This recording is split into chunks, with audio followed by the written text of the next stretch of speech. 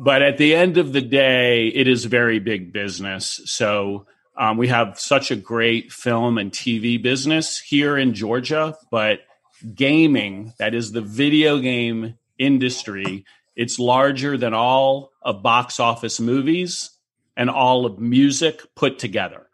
So that's kind of the first just level setting for people, is it is by far the biggest entertainment industry, that is video games. And the fastest growing area of the video game industry is esports. So people watching other people play video games. So nationally, if you watch on a platform like Twitch, which is where most people will watch other people play video games, there's more people watching daily and monthly than are watching ESPN or are watching CNN already. And we're just kind of getting started.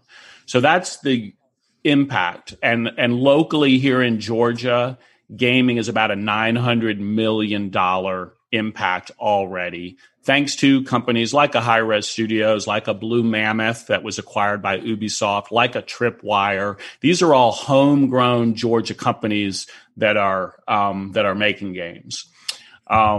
So it's very big economically here, and we're just kind of getting started because Metro Atlanta has a lot of the ingredients that it takes to put this ecosystem together. Just to orient everyone to the different businesses, there are publishers that make games. An example would be Hi-Rez Studios or Blue Mammoth. There are professional teams, just like your Falcons or your Braves, and we have many in Atlanta, that play those games. There are event organizers, like my new company, Skillshot Media, that put on leagues and games.